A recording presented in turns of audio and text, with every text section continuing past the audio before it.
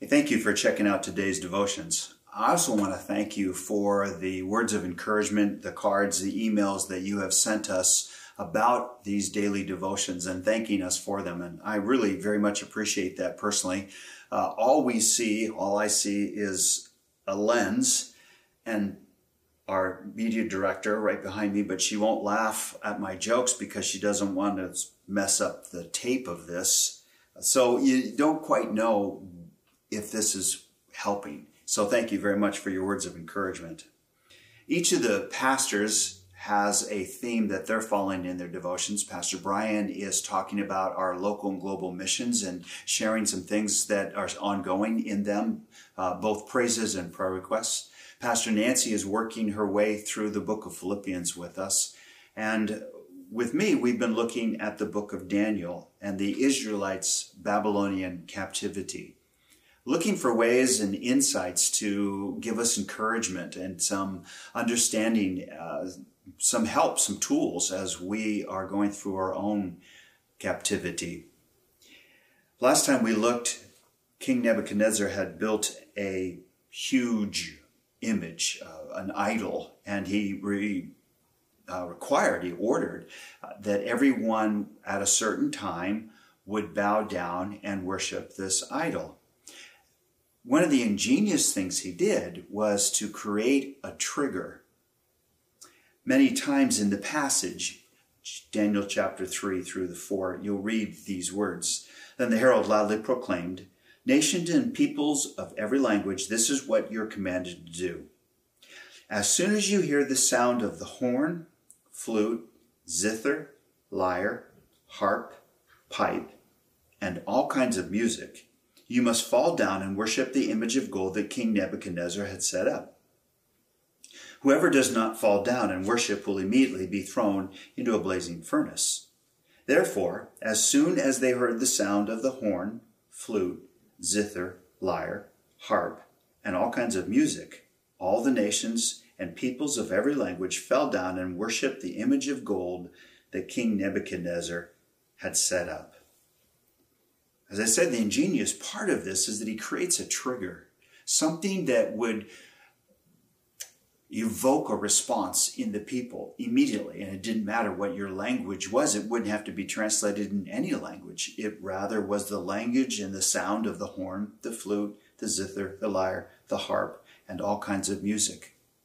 Whenever that was heard, you were required to bow down and worship. And if you think about it over time, then it would become second nature. The moment you heard it, you knew what you were to do. It would trigger a response in you.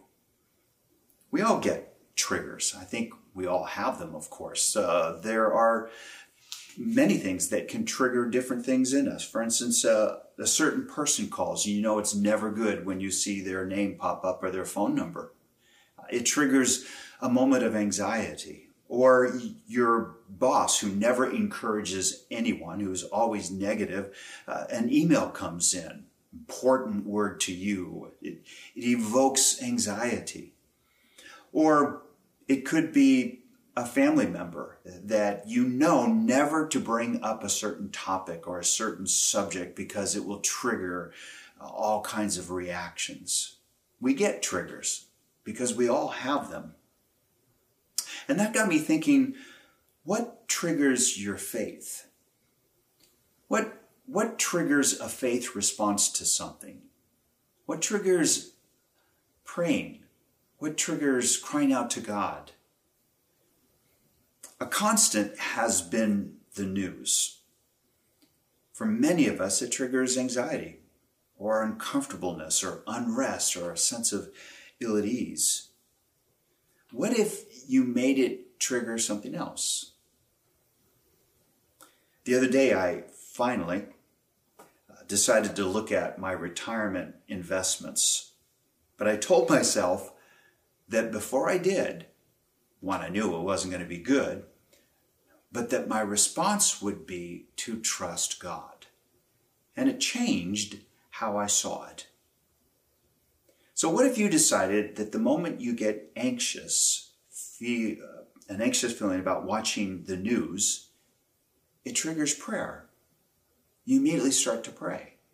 or you turn off the news, you turn off your phone, you just take a moment to pray. What could trigger faith in you? What could trigger prayer in you? I want to encourage you to look for things that trigger you, maybe in a negative way or a way of worry and anxiety, and decide that you're going to change that trigger to make it one that brings you to God. So we could rewrite the herald's words. If we were to say it in today's world, we might say, at the sound of the news, a text on your phone, an email on your computer, a card in the mail, or a look at your finances, I will pray and trust God. Amen?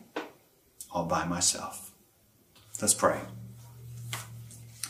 Lord God, I do pray that you would help us to rewire some of our inclination, our triggers, so that when we hear news that often is just filled with bad news, when we get that phone call, when we see that text, when we see that email, Lord, I pray that instead of triggering anxiety or worry or uncomfortableness or ill ease, I pray that it would remind us that you are Lord and you are sovereign.